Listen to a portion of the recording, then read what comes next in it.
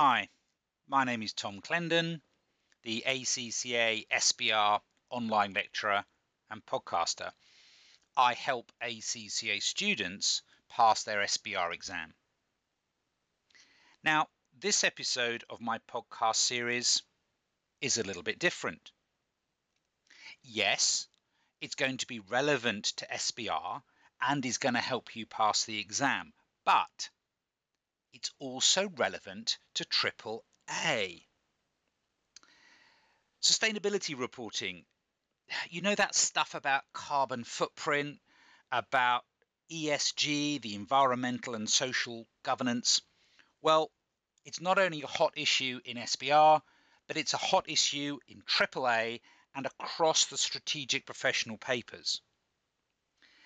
And given that it's so topical, I need to point out that this podcast was recorded in September 2021, just before the COP26 conference.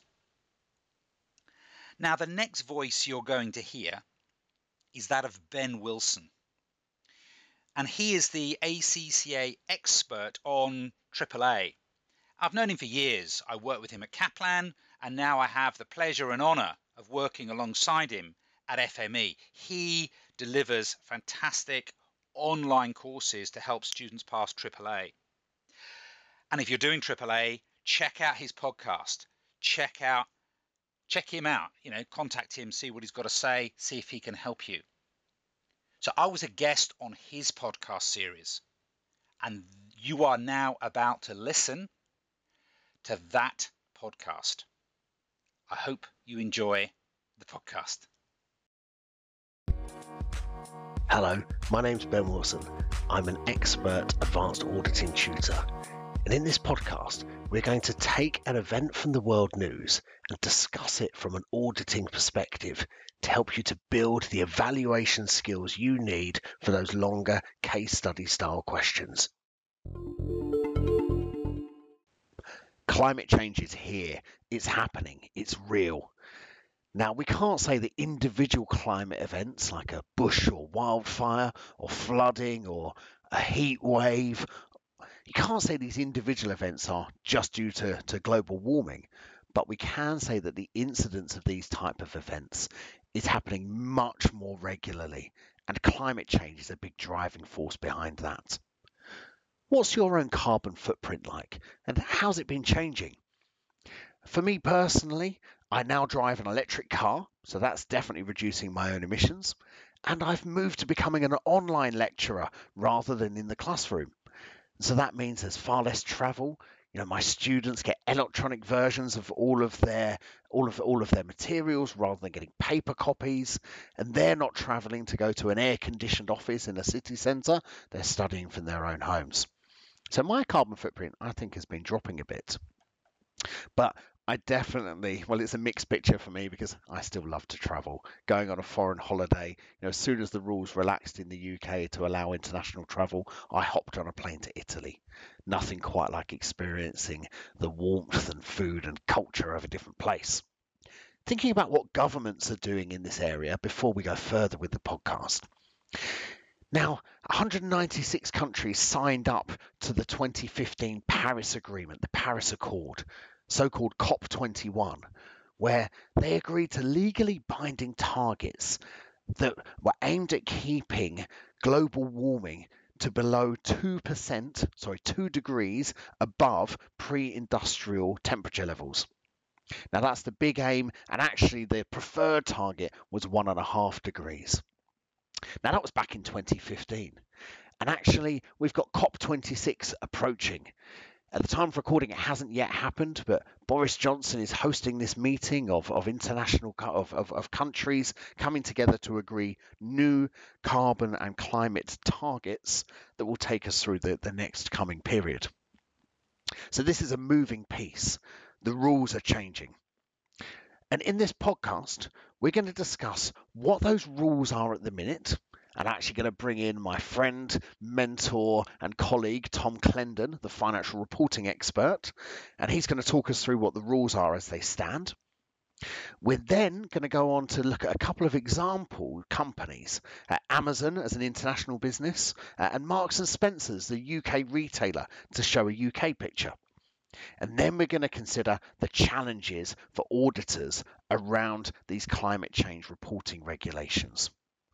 So first up, Tom and the rules. I'm joined here by Tom Clendon, who is the ACCA's expert tutor for strategic business reporting. So he's an FR guru. But Tom, what's your climate footprint like? Well, it's probably a lot better since lockdown.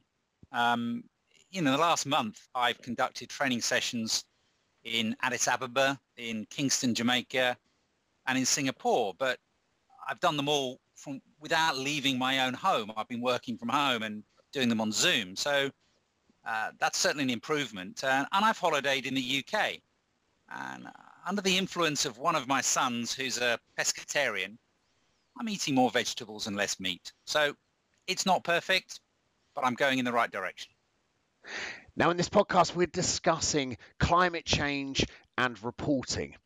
So maybe, Tom, if we can start by talking about why companies need to report on their carbon footprint. I think they need to report on their carbon footprint because investors are demanding of that information.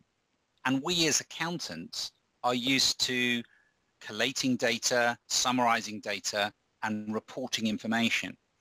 Now, the information that we're used to doing is around past historical financial performance, but that simply doesn't fully meet the information needs of users. They want to know about carbon footprint, about sustainability, for want of a better word. And it's in the company's interest to try and meet the information needs of users. Because if we meet the information needs of users, from the shareholders' perspective, from the prospective shareholders' perspective, we're going to be lowering the risk of their investment. It's going to make it more likely that the investor is going to buy shares in that company, which is therefore going to maximize the company's share price. So why do companies report on sustainability issues? You could argue, if you're cynical, that it's enlightened self-interest as well as being the right thing to do. Yeah, and it is something that investors care about. Increasingly they care about it, but also wider stakeholders too, employees. The youth of today, this is something they really care about. If you're picking a potential employer, you want to know that they're doing the right thing in this area.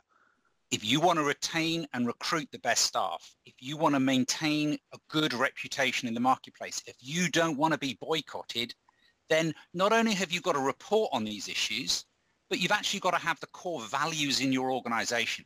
Because if you report on these issues, you can be found out for greenwashing.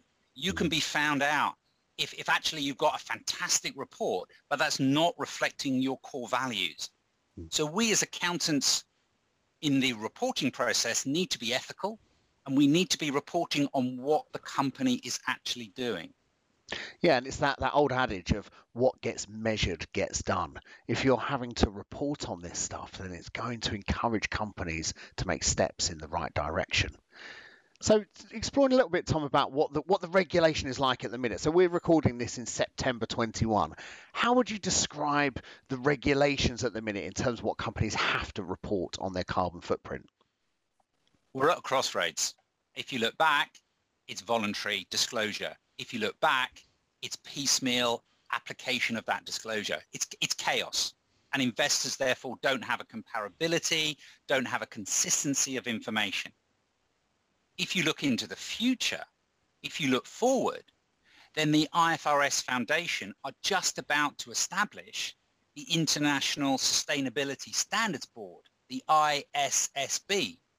And they're setting that up with the objective of developing and maintaining a global set of sustainability indicators and accounting standards. So I'm hoping in a year or so's time, Ben, we're going to have a proper international set of accounting standards that link in sustainability with financial reporting.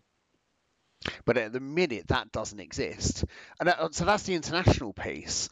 What about in the UK? Is it the same? Well, in the UK, we've just introduced some mandatory disclosures under the Task Force Climate-Related Financial Disclosure, which is a bit of a mouthful. It is a mouthful. And in the UK, those disclosures are on a comply or explain basis.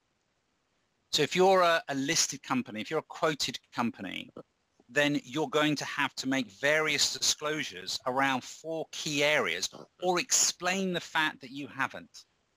And those 4 key areas are how you've to do with governance, to do with strategy, to do with risk management, and to do with metrics and targets. Okay, so having those 4 areas means that there should be more comparability, I guess, between different organisations because they're having to report on those 4 areas. But they're very broad, aren't they? Governance, I mean, metrics, that could mean anything, couldn't it? Governance, what does it? What do these mean? I mean, are they getting? Is there kind of clear guidance as to what should be under each of those, or is it left up to the company?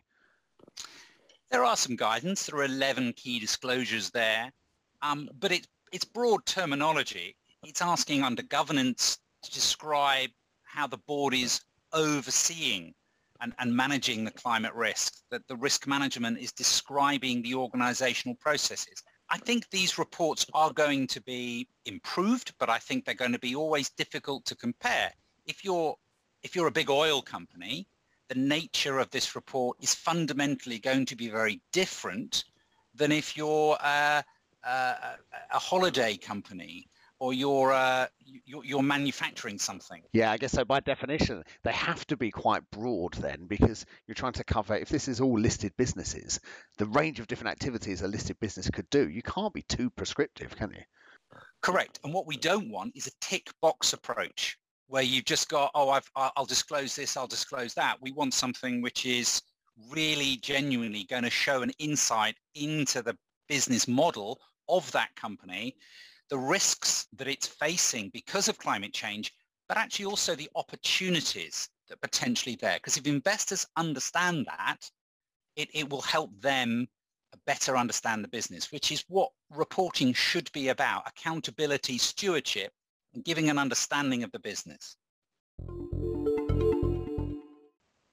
We're now going to look at what a couple of companies are doing in this area to illustrate the current reporting standards around climate change. So Amazon, as a big listed international business based in the US, if we think about Tom's Crossroads he was talking about, well, there aren't currently any rules around what an international business like Amazon has to disclose. They can cherry pick and kind of disclose whatever they like. And if you look in their most recent financial statements, their most recent annual report, in Jeff Bezos's chairman or chief executive officer statement, there's loads of information given about what Amazon is doing around climate and around climate change. And there's some great sounding stuff in here. So Amazon has a target of being net carbon zero by 2040. They've signed up to the Climate Pledge together with 53 other companies like Mercedes-Benz, Microsoft, Siemens. And under that Climate Pledge, they've got a goal of operating as a zero emissions platform. And they talk about a lot of the investments they've made, $1 billion in investing in 100,000 electric vehicles to deliver their products. They want to use 100% renewable energy by 2025. They've invested in 62 utility-scale wind and solar projects. They've got 125 solar farms that are generating 20 million megawatts of renewable energy. These are all huge numbers and really impressive sounding, but they don't really tell perhaps the full picture. And perhaps Amazon could be accused of greenwashing. Cherry picking impressive sounding things whilst not telling us some of the perhaps less impressive stats and facts around what they're doing around sustainability. It was recently reported in the UK that Amazon destroys millions of items of unsold stock every year in its UK warehouses. This was an ITV News investigation, by the way. If you Google it, you can read all about it. But it's talking mainly about returns. When people return stuff back to Amazon, the amount of hassle and cost in them repackaging and reselling it, well, it's just not worth it to the business. It's cheaper for them to just dump it in landfill or put it back to recycling rather than sifting through it and trying to resell it. That's not necessarily sticking in with their overall climate pledges. But it does show us the slight danger of companies being able to cherry pick what they want to report rather than having to tell the full picture. That's Amazon. Let's now think about a UK company, Marks and Spencer's. And Marks and Spencer's, in their most recent financial statements, are having to comply with the Task Force on Climate-Related Disclosures. So Marks and Spencer's does actually have a much more significant amount of factual data reported on its own climate footprint. Amazon, there's the chairman's statement, but there isn't really anything in the detailed financials about their carbon output, their carbon footprint. Whereas in the Marks and Spencer's financial report, well, there's a lot more specific information given. There's their carbon emissions from operational emissions, for example, setting out their operational emissions from 2011 to the current day, showing how it's been reducing, and also setting out their targets for the coming years. And Marks and Spencer's are following those 4 areas that Tom set out. Governance, first of all, what they're doing at a board level. And that really sets out the targets and metrics and how they're reporting on carbon issues throughout the business so that the board is aware of what's happening at the organisation. The second area around risk management and how the overall risk management framework at the organisation includes climate risk. And it sets out that actually it's the CFO that is responsible for managing this at the organisation. It sets out the strategy of the business, their ambition, and their ambition is to get to net zero emissions by 2035, and setting out a series of targets en route to get there. And finally, around metrics, specific targets and numbers about their tons of CO2 emissions. It all gets quite detailed and quite technical as you read through the report. And frankly, it's quite easy to get lost in the numbers. They're enormous. Marks and Spencer's are now emitting 177,000 tonnes of CO2. They're telling us that's down by 72% on 2006, 2007. But these numbers, they sound huge to me. But it's very hard to kind of contextualize what that means, 177,000 tonnes of CO2, unless you are an expert in this area. And that's what we're going to explore in the next section, where we think about the challenges of auditing these sort of numbers. So the challenges then of auditing climate disclosures, and I think there are 4 significant ones. Firstly, that the rules are changing. And so as the auditor, you need to keep up to date with what the rules are. And the fact that this is a moving piece, you need to think about how they're changing and make sure that whatever company it is that you're auditing is complying with the up-to-date regulations. Secondly, a lot of these measures are really technical around your CO2 emissions, for example. And so that means that the auditor is going to have to develop expertise in this area.